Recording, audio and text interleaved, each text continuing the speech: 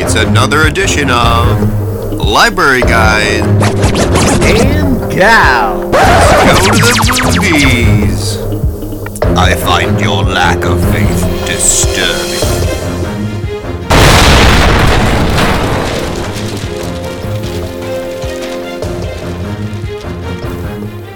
Disclaimer, don't say we didn't warn you. This episode contains spoilers. So if you've wanted to watch this movie but haven't yet, we recommend listening to our podcast afterwards. Thanks so much. And now on to Library Gals Go to the Movies. Hello, and welcome to another episode of Library Gals Go to the Movies. I'm Via. And I'm Katie. And we are here in November bringing you some cyberpunk movies, I guess in honor of, I don't know, is that the correct term? In honor of Cyber Monday? Sure. Which will be coming out, so happy Cyber Monday. Happy Cyber Monday, everyone. Actually, happy close to Thanksgiving also, if you celebrate. And yeah, Cyber Monday coming up. Are you looking forward to any particular foods? You know what? Last year we made something called $1 Million Mashed Potatoes. That sounds, I'm all for mashed potatoes. They absolutely lived up to the name. You'll not be happy to know they're full of dairy, cream cheese, milk, and butter. I mean, I still want them. I just can't have them and be alive. And the other thing that we did was we always order pie from a local bakery, and this year's bakery, no sponsorship, is Dough Mama in Clintonville. We're getting a cranberry ginger pear pie. Sounds good. I love Dough Mama. That name is amazing. Isn't it great? Yeah. And they live up to their name. They make excellent pies. Awesome. We also watch movies every year on Thanksgiving. Mm-hmm. We always watch Planes, Trains, and Automobiles and Home for the Holidays, so we're ready to tuck into pie and movies. What about you? Nice. Yeah, I all I know is that there's going to be French silk pie, which is my favorite, so I'm super ready for that. Mm-hmm. And all the chaos that ensues. The chaos with French silk pie? Yeah. And like my body. Got it. Oh. Worth the chaos. Totally get it now. So that's what I'm looking forward to. I'm a huge gravy fan and like a stuffing fan, so pretty much any of that food is good. We usually watch movies too, but we don't really have any like traditional ones, so we'll watch something, I'm sure.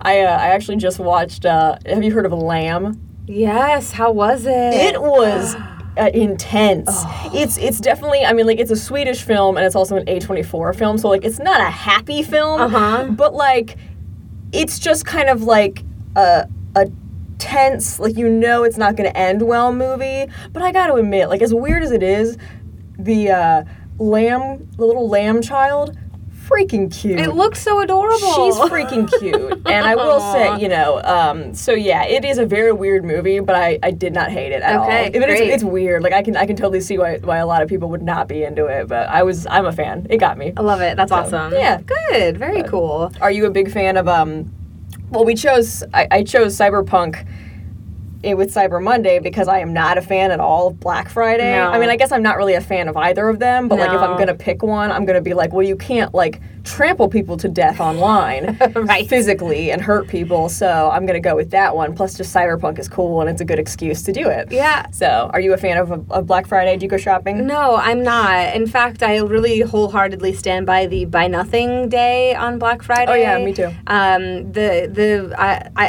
Christmas is not my favorite holiday for the marketing and present giving part. I do love giving presents, but shopping is not my favorite thing. Mm-hmm. So Cyber Monday, honestly, what I end up doing is finding deals for things for myself. There you go. If I need it, but it's not something that I like look forward to shop for anyone on my list. I'm much more of a local sentimental gift giver than a we have to have a new TV kind of gift giver. So, I love that. I'm very similar. My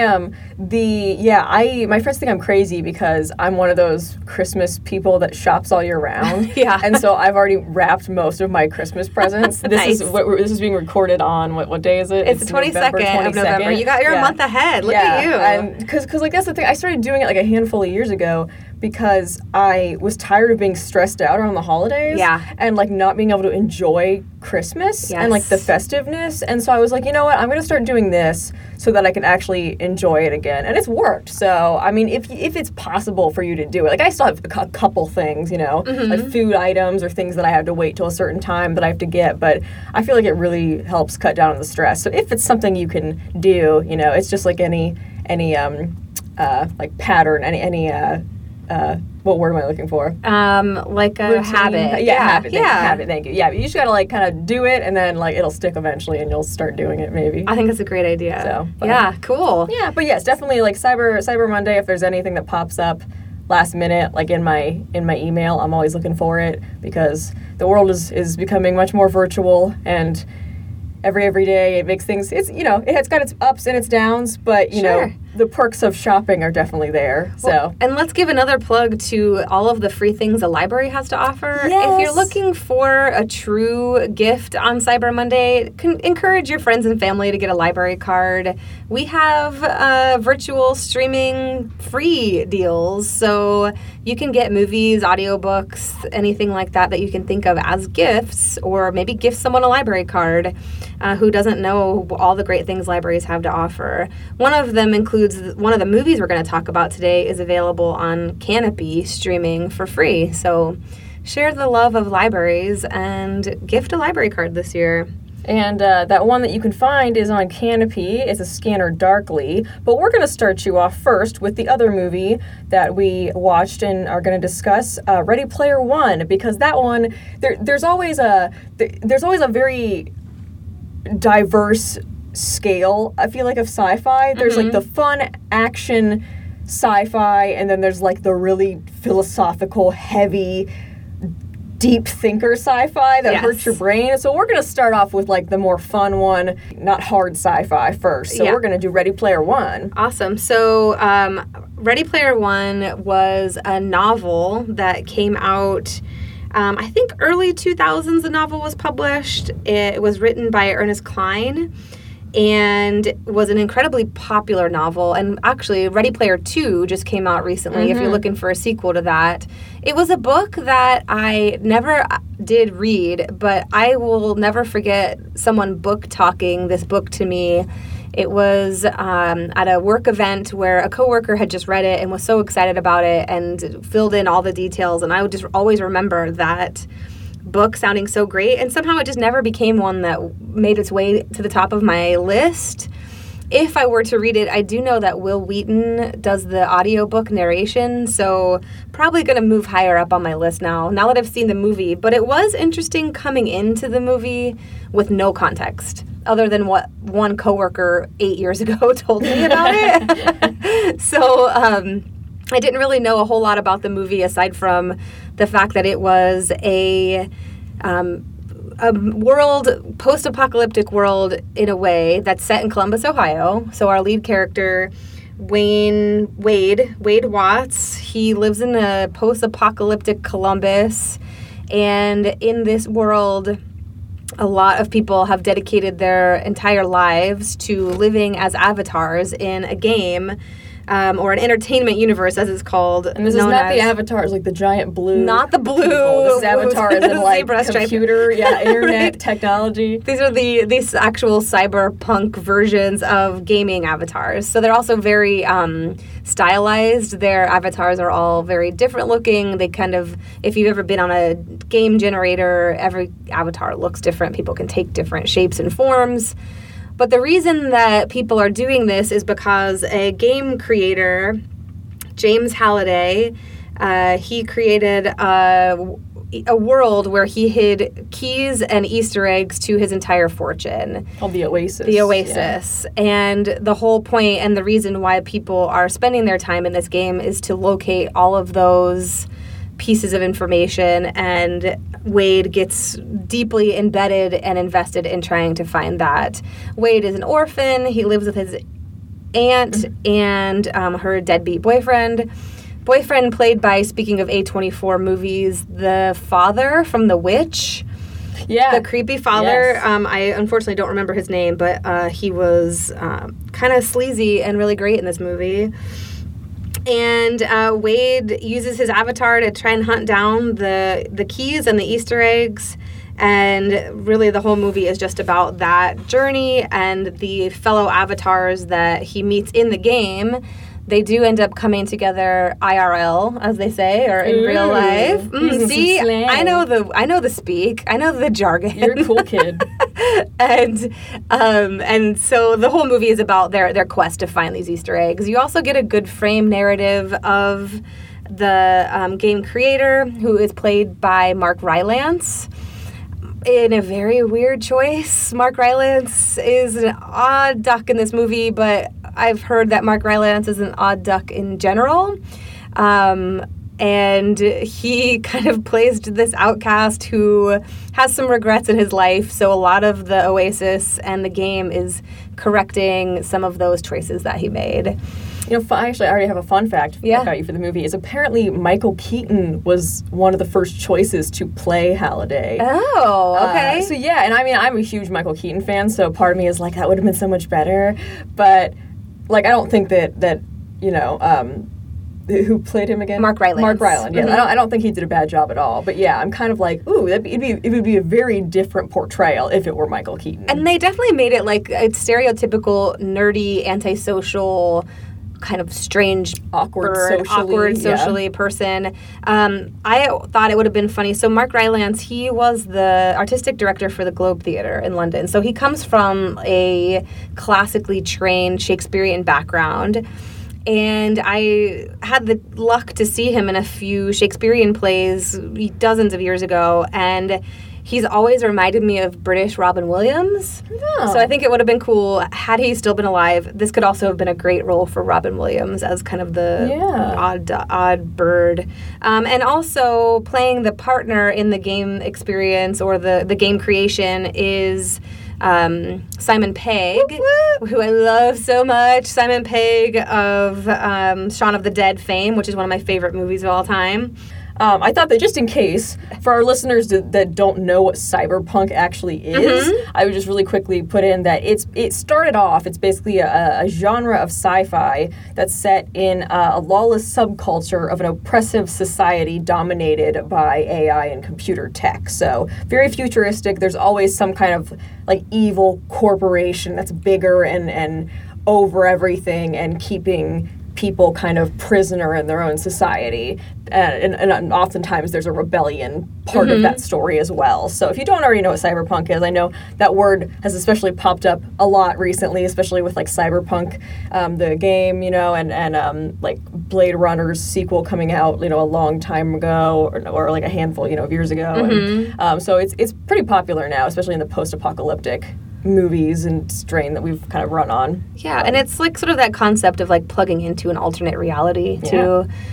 So as you're thinking of your holidays and plugging into the alternate of shopping and into the cyber world, a little bit of that has kind of informed a lot of these things. And so I think it would be really interesting to talk about your movie based on what that definition of cyberpunk is.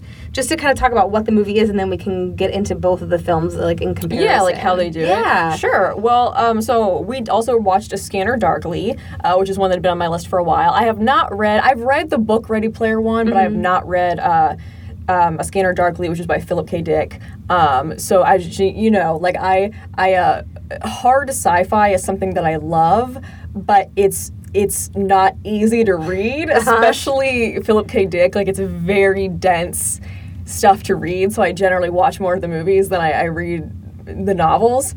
But A Scanner Darkly is set in, again, like a kind of a dystopian future world that's not that far away in the future from when it was originally written. The book was written in 1977, and it was based in, like, 1994. The movie was in, like, 2006, and it's set in 2013, which I don't remember if they actually mentioned it in the movie. That was some trivia that I found out, so they kind of compensate for that. But the movie stars some really great people, like some really big names. It has Keanu Reeves, it has Winona Ryder, it has Woody Harrelson, it has Robert Downey Jr., and it's directed by Richard Linklater. So like some great names in that. And it's about Keanu Reeves plays an undercover sort of cop detective, like agent that works for this New Path recovery place that's supposed to be like a drug rehab place. And he is undercover as a druggie, essentially, because we're at a point in the future where just the war on drugs has become so, just run rampant through society that the majority of people are on drugs. And the big one is one called Substance D, and the D stands for death, substance death, which is a big drug that's on the it's legal on the market, and it's supposed to cause just like total shifts and changes in your reality. It's very, very addictive. People are really like scrambling for that experience, because they just don't like their lives, in real life. And so again, we're playing with like a, escape from reality idea here. And so Keanu Reeves' character, he has two different names, and I'm actually blanking on his real name, but his character name, like Bob Arctor, is the name of his undercover portrayal. And he has he just goes undercover as a druggie, and he's trying to sniff out who kind of is one of the ringleaders in this group of friends, and who are people that are on this substance D drug. They're trying to kind of figure out where it came from and get people into the rehab center, bring people in and arrest them or whatnot. But in doing this, Bob's character, he does the drug himself to fit in, and starts feeling the effects of that, and then has to go through basically like mental testing at this New Path recovery place to make sure he's on track enough and not too far gone on the drug himself. So very interesting complex. It also has a lot of like paranoia and like almost like espionage, like spying, surveillance systems. Like you can trust no one in this movie, because anybody could also be undercover, and even your friend that appears like a druggie could be actually not in that area. They could just be a cop. So. And I felt that. That movie felt like a paranoia trip. Oh, for sure. It was like everything about this movie is uneasy. I felt a little like uncomfortable the entire time, because I was also like, well, I don't know exactly who's who or who I'm supposed to be trusting. So it did that really well. So we have two really different looks at the concept of cyberpunk. We have one really big, kind of bombastic, pop culture flooded Avatar example, and then we have the Scanner Darkly, which is more underground, you're being watched and monitored all the time kind of thing. So, Ready Player One I had a blast with. I thought it was a lot of fun. I do wish I had read the book now before I saw the movie, because I do feel like I want to see how those pop culture things were referenced in the book. I'd like to know how they were brought up, and why it was so important to the story. Like, I think it's because Halliday was such a nostalgic person, and he's kind of going back to when he was a kid and remembering all of these things that he grew up with. Because when I say nostalgia, it's mostly things from the 80s, the 1980s. So, I don't know, because there's a dinosaur from, I'm assuming, Jurassic Park, but there's also King Kong, and there's the DeLorean shows the DeLorean, and then like a million other things that are just in the background that come kind of flooded at you. And I want to know how that plays in a novel form and not just visual form, like how that impacts the actual playing of the game, like why those things are there. Yeah. So one of the big differences between the book and the movie is that it's entirely 80s reference based in the book, whereas in the movie they do have 80s references, but a good chunk of them are 90s references. They kind of aged it up a little bit, which I'm guessing is for just the connection to the audience they thought were going to see it at that point. But yeah, I don't know. I personally didn't feel like it was necessary to do, but I didn't think it changed a whole lot. But I was just kind of like, like younger people know about other older generations. Like they know about music. They know about like I feel like it dumbed it down a little bit. It's like they know what that stuff. Like it's fine. Like they'll figure it out. They'll do the research if they read the book. But yeah, one of the things is I read the book, and obviously, beforehand, I told you, I said I'm in the minority. I hated the book. I thought the movie was better than the book, but the movie was just like so for me. Like I watched it and it was enjoyable, but but a lot of my friends that read the book and loved it said that they didn't like the movie as much. Having read it, so I like that you got kind of just a dive-in perspective of it with the movie. Yeah. So you'll have to see how you feel about it, like, after you read the book. Definitely. And one thing I know... So after the movie was over and the final credits are running, I could not...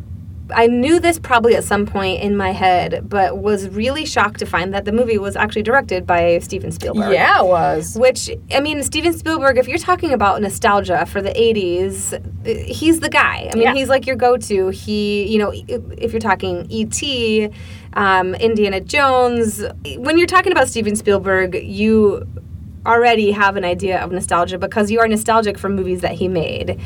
And... like, I'm thinking, like, he produced Poltergeist, E.T., name an 80s movie, and most likely he had something to do with it.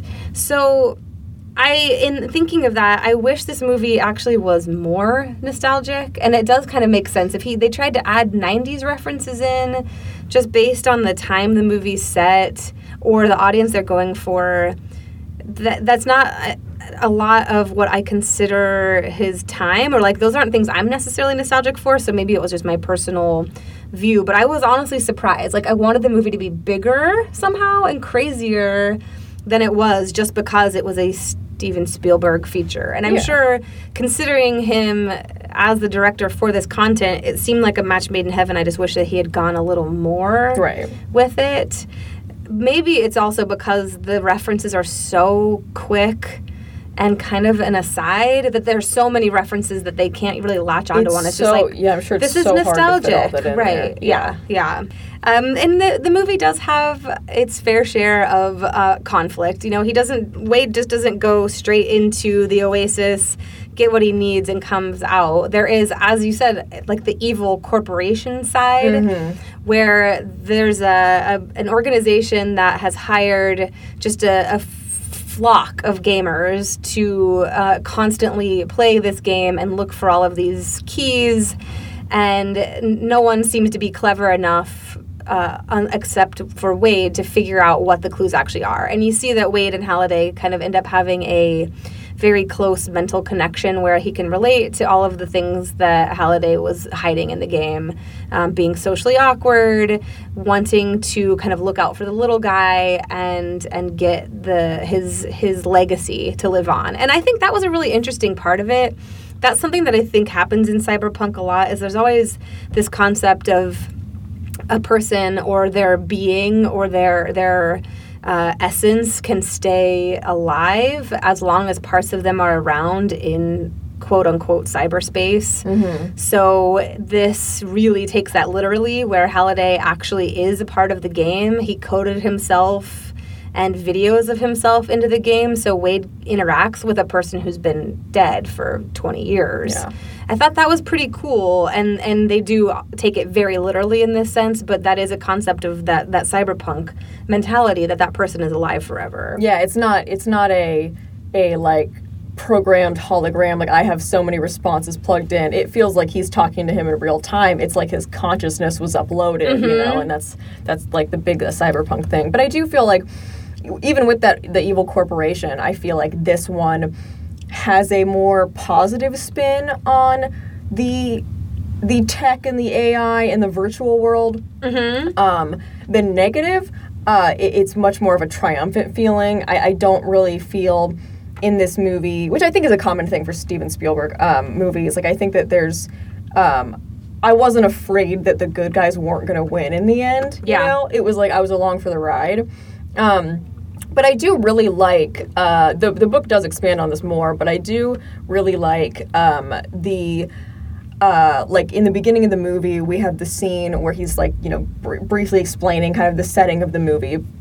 And Wade's talking about how, you know, everybody, like pretty much everybody is like living, like their most important self and most important life is in the Oasis. It's in this virtual world. And they show this little montage while he's saying it of like him getting ready to charge up his you know, computer station. They show a mom that, well, they show like the battle that's actually happening in the Oasis on some planet where he's going to meet his friend. But then they show like one of those other characters in the battlefield is like a mom in her bathrobe that's like punching people in her VR helmet, and her little boy is in the background and he's like yelling, "Mom, Mom!" and the breakfast on the stove is on fire, and she's like, "Go ask your dad!" like swatting him away. I'm in the middle of something here. Yeah, they have a little girl who gets killed and like rage quits and starts screaming, and then the biggest one was when there's like a Japanese businessman who's in his office, like in like the rows of cubicles. Nobody else looks like they're hooked up at the moment, but he is.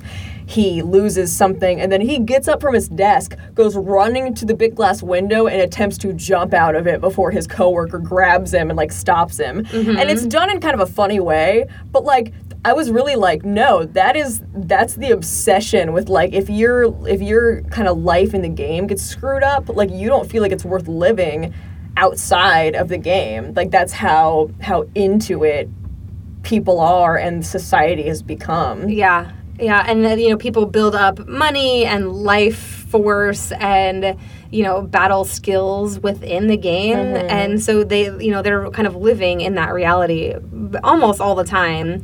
And there's a scene with his aunt and her boyfriend where I think it's gloves. There's like a pair of gloves that Wade takes, or he leaves the boyfriend like a broken pair of gloves. Yeah. And it turns out that guy has spent all of their life savings on the game that he was playing. So there's also this element of, you know, gambling and risk taken in where people are essentially destitute. Like outside of the game, there's not a lot to live for, which is why everyone is desperate to win the game and get that legacy for them. And they do a good job showing that too. Like the design of Wade's housing situation and the stacks of like trailers, and just like it just looks like a scrapyard of like cars and trailers and houses just piled up in like skyscraper form. Yeah. And I thought that was a really cool visual.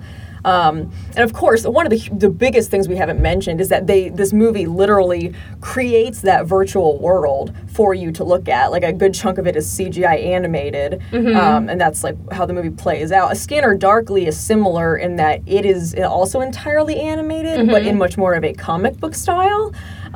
It was like filmed first with real people, which only took 23 days, I read. Yeah. And then it took a year and a half to do all the animation in the end. Oh, wow. But yeah, so both of these have a huge aspect of being animated for part of it, which, you know, makes total sense, especially for Ready Player One.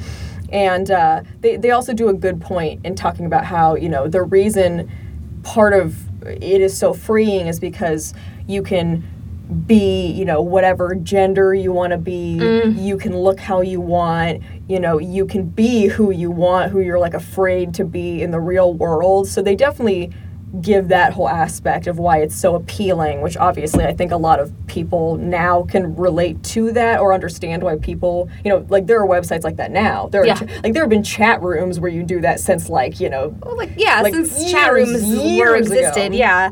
Well, and I think that what was that? There's a new show that almost replicates this entirely, and I've never seen it, but I saw an ad for it.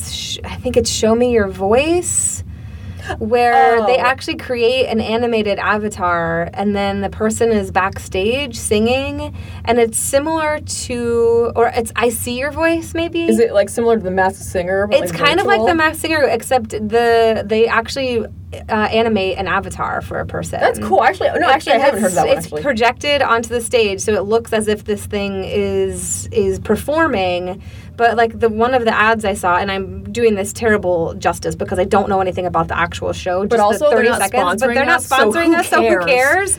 Give us money, and then we'll give a good thing about your show. But I remember seeing in one of the ads that it's, they have this cool, like, cyberpunk looking hologram that's singing, and the performer themselves was in a wheelchair.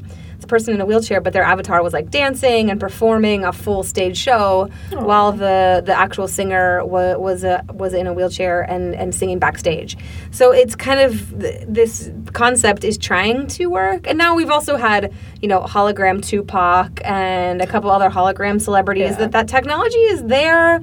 We just don't necessarily need it, I don't think. Right. Like, I was going to say, I love the idea of that for, like, what you said, with somebody with a wheelchair and then their character can, like, dance and do things like that. Mm-hmm. But, like, just like The Masked Singer where you can't see who it is, like, I know I'm going to hate it. Right. And once in actual practice, I'm going to be like, I hate this. Uh-huh. Just like I think that those are too uncanny valley for me. Yes. Like, the hologram Tupac and everything. Yes. But then there's also, have you ever heard of Vocaloid? No. So there's, like, this whole thing that was happening before that, and it's still happening in, like, Japan. They have digital avatar pop stars. Oh, cool. That have their own song. Like, they make them, Vocaloid is, like, it's based off of like auto-tune style technology, like software on the computer, where they give them a voice, and based on, like, pitches they say things, so it all sounds like robot voices, and it sounds really weird, but there's, like, they do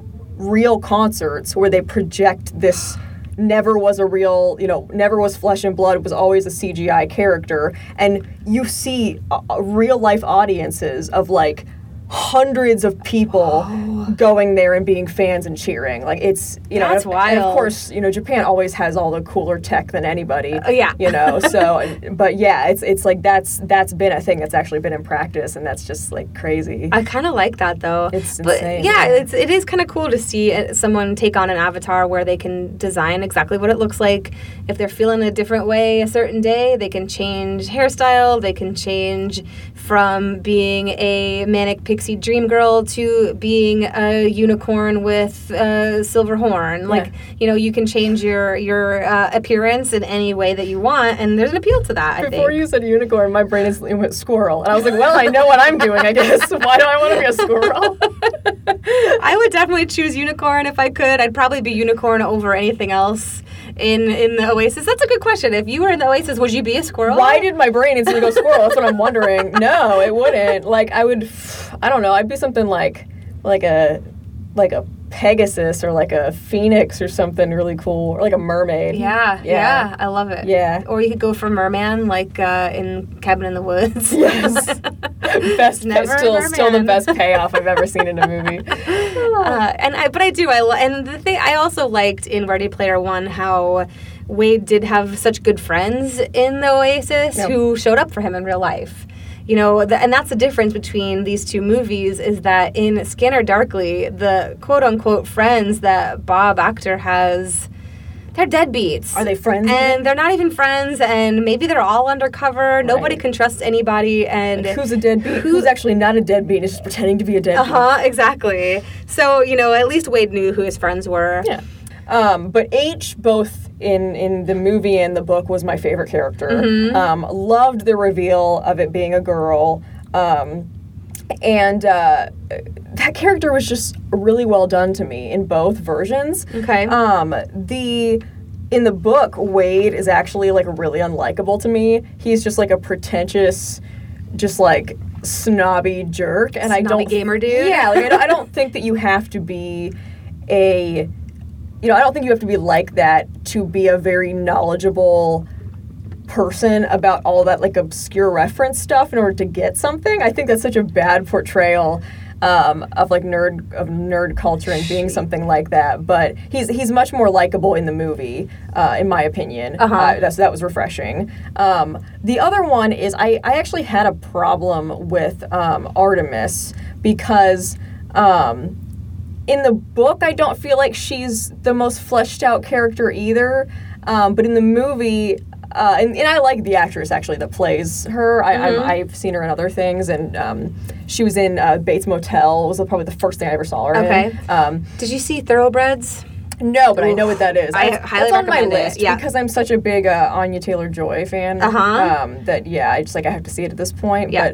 But they did the thing where she's like, oh, in real life you would hate me, and like her real life, her real self is like a girl who's very pretty and has a port wine stain. Yeah. And I just think I'm like they did the thing again where they took a very beautiful, very gorgeous girl, put a little bit of a thing on her, and expected us to be like, oh, she's so horrible. She's ugly. Oh my god. Well, I mean, I guess part of that too is they give Wade zero credit.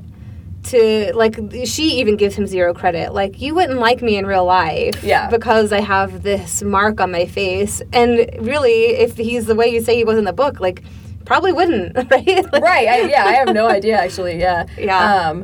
And the other thing is she's like, oh, yeah, like, I'm used to people lying. You don't have to lie. And I'm like, I just, like, I get if you have the self-esteem issues with you having it yourself, but I just couldn't buy that all her life people were like, you're so ugly. Like I know people with port wine stains, and they're very attractive people, and that does not change any of that. You know, it's not. She's not like the Phantom of the Opera, is what they kind of made it sound like. She hasn't had half her face burned, you know. Yeah, so that was like one of the portrayals that I didn't really like. I didn't think Artemis came off as a bit of a manic pixie dream girl to me. Yeah. So yeah, I can see that. Which I disliked, but yeah, I adored H. I thought H's character was fantastic. I also liked the like brothers who weren't really brothers. The like I'm trying to think Dido and I don't remember the other kid's name. But yeah, they were like just friends, but they like their characters were like siblings because they're so close. So and one of them ended up being 11, and they're all completely mind blown. Yeah. The one thing I wish they had done that they really didn't do, because they end up as a group of basically teenagers, you know, fighting the man or whatever. But I wish that there had been an older person. Now that I'm thinking about it, that. You know, they show this entire society playing this game, and they don't show anyone really over the age of 20. I'm wondering if they did that cautiously on purpose. Sure. Because they were worried how much backlash, like, because that's not in the book either. Okay. I guess, yeah, like I feel old like person talking to young children right, is not cool. Because that's been the biggest, the biggest stigma and stereotype is like, oh, the person you're talking to is actually like a 40-year-old man. You know, so part of me thinks like in order to avoid that, they just didn't do it. Didn't do it at all. Because like nobody would be like, tracks. yeah, it's like as much as I can be like, yeah, I can totally see some older person doing this for nostalgic reasons and just wanting like a friend and feeling lonely or whatever, but like I feel like a lot of people would just be like, because of the day and age we're in, they're just like, I don't buy it. Right. He's got a hidden agenda. So I don't know. That's the best guess I have. Yeah. Like, and again, they didn't do it in the book, so I could believe that very easily as a change for the movie, but it's not. It's the same. So, but I would have liked that too. It would have been interesting. The other thing that I wish they would have gone more into is in the movie, like from the get-go, he's like, I can change, like you said, I can change my hair whenever I want. That is, first of all, the changing the hair and the clothes thing is like the thing I would utilize the most, because I'm always like, oh, like I want this haircut today, but I don't want it forever, so I'm not gonna get it. And yeah, I would just be like that. Ever since movies like Disney Channel's like Smart House and like Xenon and stuff, like I've always been like, oh, I want that like outfit hair changer. Yes, absolutely. Like, yeah. Even that machine in Casper that they like put you through that like combs your hair and stuff, I'm always like all for those.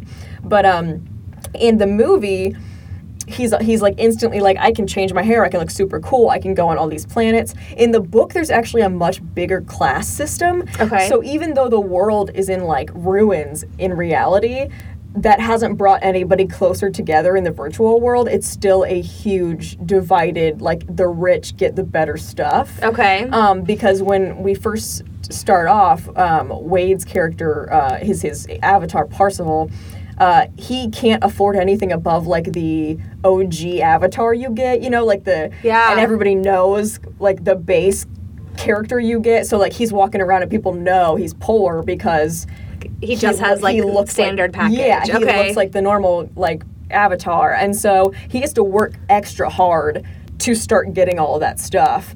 And they did not talk about that really at all in the movie, and I wish that they would have done a little bit more of that, because I found that really fascinating. Yeah. And also that's a huge part of the cyberpunk thing. I think there were some bigger parts of the book that weren't as cyberpunk in the movie, as much as the aesthetics, like the plot points anyway. Cool. So, but yeah, it definitely gets it in there, especially the point where you have Artemis like kidnapped by the IOI, and like you get to see the inside of their kind of fortress company and everything that it does. Like that was definitely, you know, the hard hitting part later on. Yeah, that was really cool. So for Scanner Darkly, I mean, I keep thinking about it, and one of the things that is similar as we're talking about the cyberpunk nature of this, one thing that holds true between both movies is the outward appearance that someone has. And the concept from this movie, as we said, you know, Keanu's character is undercover and has tried to infiltrate this group of drug users to see where the supply is coming from. They're trying to pin down the supply. And he, in the opening scene, is speaking at like an Elks Lodge or an Eagles Club or something, or like a law enforcement presentation. I don't exactly remember what it was, but he's in something that they call a scramble suit. And that really is the most cyberpunk part of this movie, I would say, is that it's kind of a suit that goes all the way from head to toe, completely covering the face. And it's constantly changing, almost like a chameleon, but constant in quadrants of what someone's face looks like, what their hair looks like, what their skin tone is, what kind of clothes they're wearing. The only thing that doesn't change is their body size. So the movie, and I'm sure that's probably part of what the animation took so long, is constantly changing the face. Just the scramble suit. Yeah, that's got to be right. Yeah. Because that's like the most animated part. Because the rest of the movie was rotoscope, so it was sort of just an animated overlay of the film. And then the scramble suit obviously was not real, so they had to animate that part in. And it was apparently the highest grossing animated rotoscope film that's been made. Yeah. Awesome. But it cost way more than it still made. Yeah. But yeah, the highest one of those films. And so you're still dealing with this concept of identity and going undercover as a completely different person, or in this case, and you are anonymous for being so many different people. And I thought that was a really fascinating concept, because the rest of the movie, there's like the Scanner Darkly part, really what it comes down to is surveillance. And being able to understand that you're being watched and other people are watching you and seeing what it is that you're doing. Because frankly, other than the scramble suit, there's not a lot about this movie that's super futuristic. The surveillance-y stuff is, and like, also the book was written in 1977. Yeah. But yeah, this movie feels a lot closer to home even now, watching it like 15 years from when it came out, and 8 years from when it was supposedly set. Right, yeah. And it was set in 2013. It was set in 2013, although when the movie starts, all it says is it's 7 years from now. So if you interpret that literally, it's 7 years from whenever you're watching the movie. Yeah.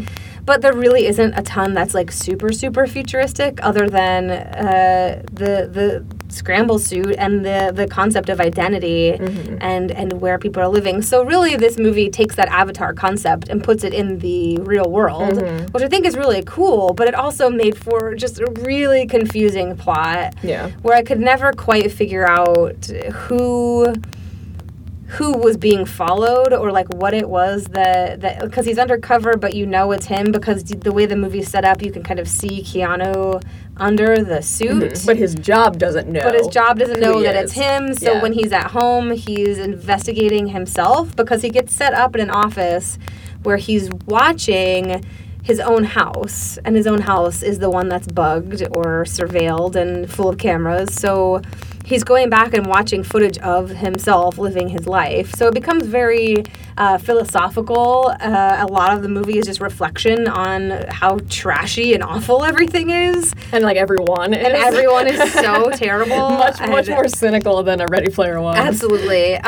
Rory Cochrane is in this movie. He opens up the opening scene where... Oh, that opening scene is it's so uncomfortable, but it's portrayed so great. So good. And I wonder, I don't know if I think that, no, I don't think that if it wasn't animated like it was, it would not have been able to portray as accurately as it did. No. Not that I've done drugs. I'm like super vanilla with drugs, so I'm not like... this is exactly how it feels. Right, like I remember when I felt bugs all over my skin. Yeah. So Rory Cochrane is in his crummy apartment, and he's just in the midst of having a total breakdown because he's full of drugs and thinks that bugs are on his skin, in his hair, on his teeth, on his dog.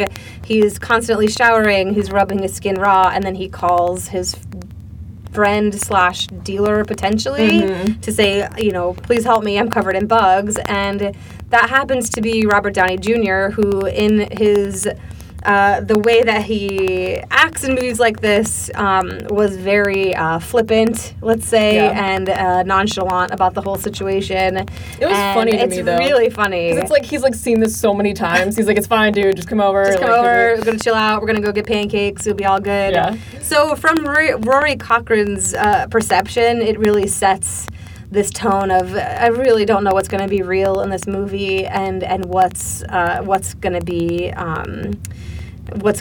the paranoia and what's the drug influence part of the movie, but not as heavy cyberpunk as I expected. Yeah, no, it was. We're at the point where it hasn't surpassed like the tech and stuff that has happened to make us have it feel dated, and, and with how far we are ahead of it, it is so interesting. But the scramble suit was one of my. It was so cool. Like it was one of my favorite like new tech cyberpunk things. And like she said, it keeps changing, and it's not even like the head changes, the body change. It's 4 different faces pushed together, 4 different like parts of a torso, 2 different legs. And one of the trivia facts that I saw, which I don't think I could ever pick this out without freeze framing stuff, is apparently while he's at that lodge giving that speech, there's a moment where he turns into Philip K. Dick. Nice. And I don't know if it's a moment of the entire suit becomes one person or if it's like bits of him in like a couple seconds. So eventually I will look that up, but obviously there wasn't a way for me to portray this over podcast. So Right. I was like, I'll do it later. But yeah, so I during the scene, if you watch it, when he's giving the speech, look it up. See, I'm sure somebody on like Reddit or online has pinpointed the exact seconds to look up. But just, play around with it. See if you can find when that happens. Oh, that's great. Because I know it. I will. There was one scene that really disturbed me. I don't feel like this is too much of a spoiler, but because Fred is his undercover name, or Bob Arctor, the Keanu character, is watching his own house. So at times he's watching scenes that he's actually in. He's going back and watching things. Sometimes he's watching his house in real time while he's not there because he's at work. And somehow no one figures out that, he's not there when he's at work and he is there when he's there. So you never know what's real, like I said. Well, there's one part, and maybe we just don't see this, but when he has to be undercover, and this is not they don't, his job doesn't know he's Bob, but they know that he is living amongst the druggy house. So they tell him, they're like, when you're doing this, go in and edit yourself out of several shots. Yes, but keep yourself in some of them, because obviously if we see somebody completely gone, we'll know who you are. We'll know who it is, So they know that Fred is either Winona Ryder or Woody Harrelson or Robert Downey Jr., but they don't know. So they've narrowed it down, but they don't know which one of the house members. They just know he is one of them. He's one of them. And that's so close to and so they're like, make sure that we don't find out that you're the one doing all of this, when like in reality he's not. He's not? Yeah, they're like, they're on a lead that doesn't exist really. But there's this scene where he is watching his house in real time. Obviously, he's not there, and Woody Harrelson and Robert Downey Jr. are there, and Woody Harrelson is heating up leftovers and sits down to eat and starts choking. Oh, yeah. And it was so horrifying to watch where, Keanu was really sweating how to solve this situation where essentially he's watching his friend die in real time because Robert Downey will not call the ambulance or offer any help because they're living in a house that is full of drugs. And just that tension and that feeling of dread while you're watching this happen in real time, that one was really disturbing. And that's something that's going to stick with me for a while. Yeah, and I want to go back to that. Yeah. But, the other really disturbing scene for me was when the bug guy. Rory Cochrane. What's his name? name? Is Freck? Freck, yes, yeah, Freck. Freckles. And so Freck tries to kill himself at one point in the movie, and he tries to basically just down a bunch of pills, and it just doesn't work. He just doesn't go through with it. And then this is probably the weirdest hallucination he has, is he hallucinates this it almost looks like a door-to-door salesman alien. He's got a bazillion eyes and is green and is reading him his rights.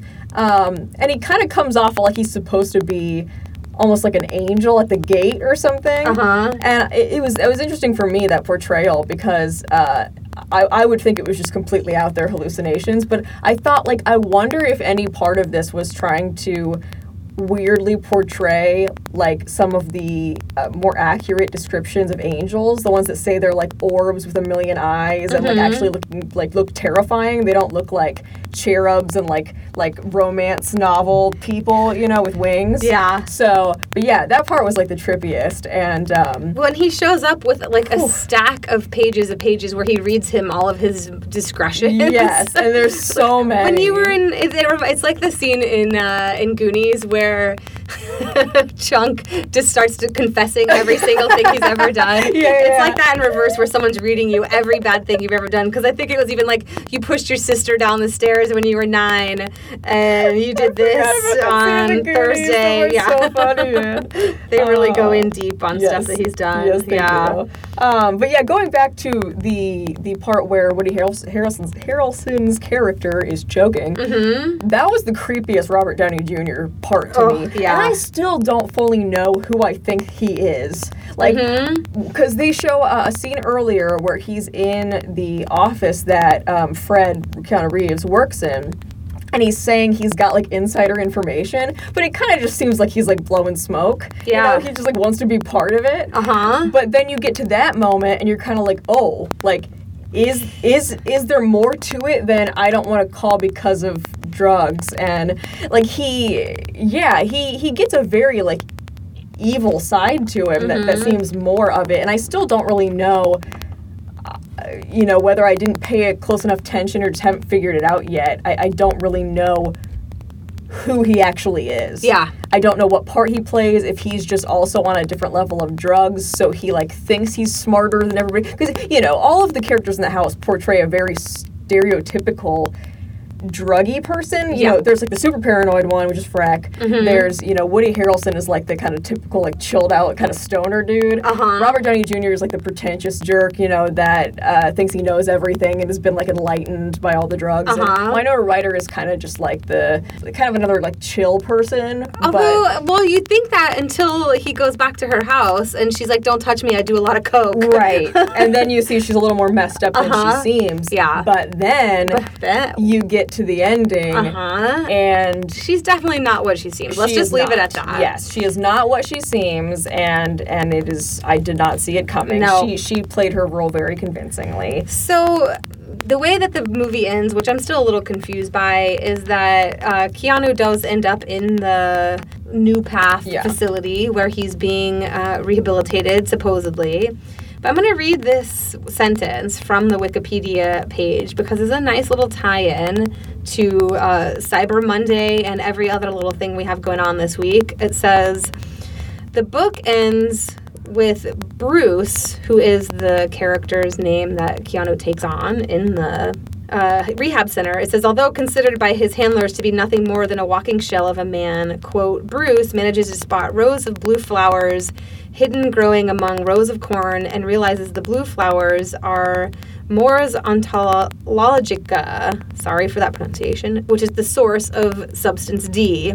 The book ends with Bruce hiding a flower in his shoe to give to his friends, undercover police agents posing as recovering addicts at the Los Angeles New Path facility on Thanksgiving. Yeah, the ending was the most impactful part of the movie to me. It was that very last part, and then the quote that from Philip K. Dick that they include right before the credits. Yeah, that got me. Yeah, that made me I was like, it gave me the message that the movie was trying to send. Yeah. The movie ends, once the final scene is over, there is a credit scene where the names of what I'm assuming are people who have either died from overdose or, were not able to make any kind of recovery from addiction are all, and the author lists all of those people, and that movie is dedicated to them. He says that though these people are like druggies, they didn't deserve the punishment. Basically, they just needed help, and that they were all his friends. And this movie was actually based, I saw, on his own personal experience doing drugs. So this is like something that we still talk about today. We're talking about how, people that are doing drugs, like, should we just be throwing them in jail or should we be trying to get them help? Of course, because it's something completely different. And this definitely hit home and still felt extremely relevant. And that part did hit me a lot too. Yeah. One of the other things that lead up to him, the catalyst of him being taken in and sent to the recovery places, it seems very much like an ink blot test, and it's where, you're given a bunch of like lines, like this kind of puzzle card, and then you're supposed to see a very distinct picture in the middle, and if you're like sane of mind and not on drugs, you can see it easily. He starts to less and less like be able to make out what it is, and so finally he gets to the point, and first of all, this is it reminded me a lot of the test from Blade Runner, like the vibe of it, even though it was nothing like it. And then when I was looking stuff up about it, that was apparently intentional because he also wrote Do Androids Dream of Electric Sheep? Yep. And so I was like, oh, look at that. Like, that's an interesting nod. So that was really fun.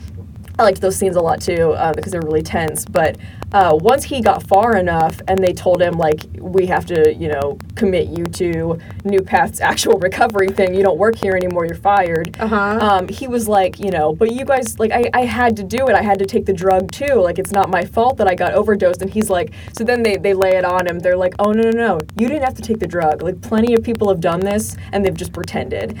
And I almost felt like he was set up. He got duped. Yeah. Because I feel like he seemed very sure, and like they were all like they knew he'd been taking the drug. So why now be like, oh well, you shouldn't have done it, Well, yeah, they knew he was taking it, and they're like, well, we have to test you. Yeah, that's to why they're see how doing far it. gone you are, and then so they know he's taking it. Yeah, that's not fair. Yeah, and I won't reveal the other kind of big twist, but there's a reason they're duping him, is what I will say. Yes. And, one of the parts where he finds the flower, he is super out of it. And he asks, when he'll be able to see his friends again. And the guy that, he goes from, like, being inside the facility to working out in these fields, which he's, harvesting things. And he finds the blue flowers in the field. And so the guy tells him, I think it's you'll see them at Thanksgiving, like, 3 months from now. Yeah. So, yeah, he's going to be, and just like in the book, he puts the flower in his shoe, and so you're,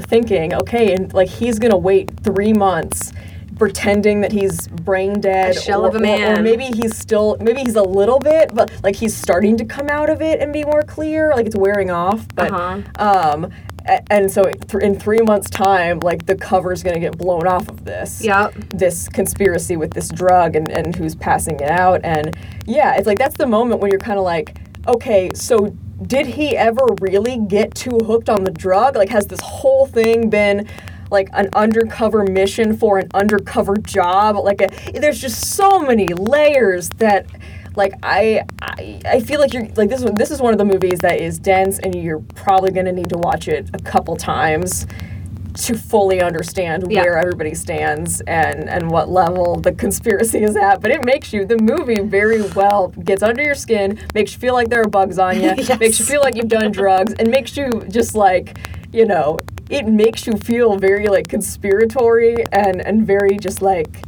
it does a very good job at the whole psychological end. So I did really enjoy A Scanner Darkly. I liked it. I don't think I would watch it again, to be honest. Like, that feeling of the paranoia and confusion, I didn't like that feeling. I love that feeling. That's my day-to-day feeling. It was no different. But I like what it was trying to do with the style it was created. That scramble suit, I don't know how that would have worked unanimated. It would not have, the technology does not It probably would have looked really crappy. It would have been pretty bad. So I like the way that it was handled. Exactly. Yeah, but I think that it was, I'm glad I watched it.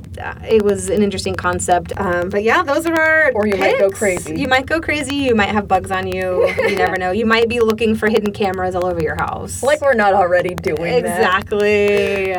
But yeah, so I guess, I feel like we have differing opinions on these this time. So I guess if you want my review, I say A Scanner Darkly, I liked better than Ready Player One. I do think it's a dense watch, though. I don't think it's an easy watch, just like I'm sure the book is not an easy read, and I'm probably never going to attempt to read it. I'm just going to be honest, because so I give that one a definite recommendation. I didn't like Ready Player One, the book. I didn't really care about the movie. It's not the most terrible thing ever. It's an enjoyable romp. It's actiony, it's lighthearted.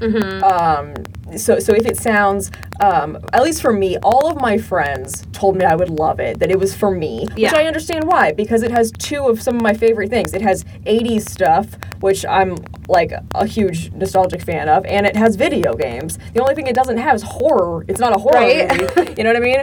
And so I was all... There is a Chucky in it, though. That's true. I guess there are horror game characters in it, but yeah, so I guess I went into it really wanting to love it and was hugely disappointed. And so... It had a high bar for you. It had a high bar, The content that the book is about is super awesome. I just think that, as book-wise, I think that the writing wasn't great. It wasn't executed great. And so, of course, if that's the case, the movie can't... Movies don't normally expand hugely beyond that for me. So, it is fun. It's not something you have to think super hard about. So if you think that it looks fun and good, watch it. Because, there are redeeming parts of the movie, absolutely. The CGI in Oasis World looks super freaking cool. It's cool. They did an amazing job. And like I said, I think the characters are a little more likable in the movie than the book. So, and I would say that I'm disappointed that I wasn't able to. I would have rather seen this on a big screen with some popcorn and some candy. It would have been a fun, Saturday matinee in the middle of the summer when I didn't have anything else going on. Watching it at home, it had some things that were missing for me, and I will go back and read the book for sure. But yeah, they were fine. They were both fine movies, just not anything I would seek out to watch again. I'm not going to visit either of these a second time. Ready Player One is available on DVD or Blu-ray through the library, and you can stream A Scanner Darkly on Canopy, available for free with your library card.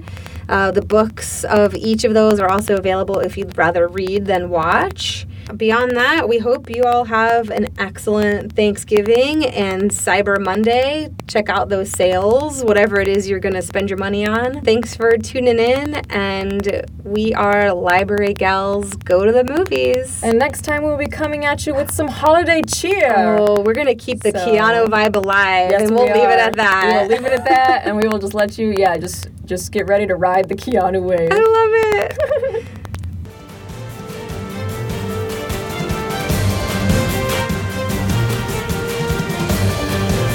Join us next time for Library Guys Go to the Movies.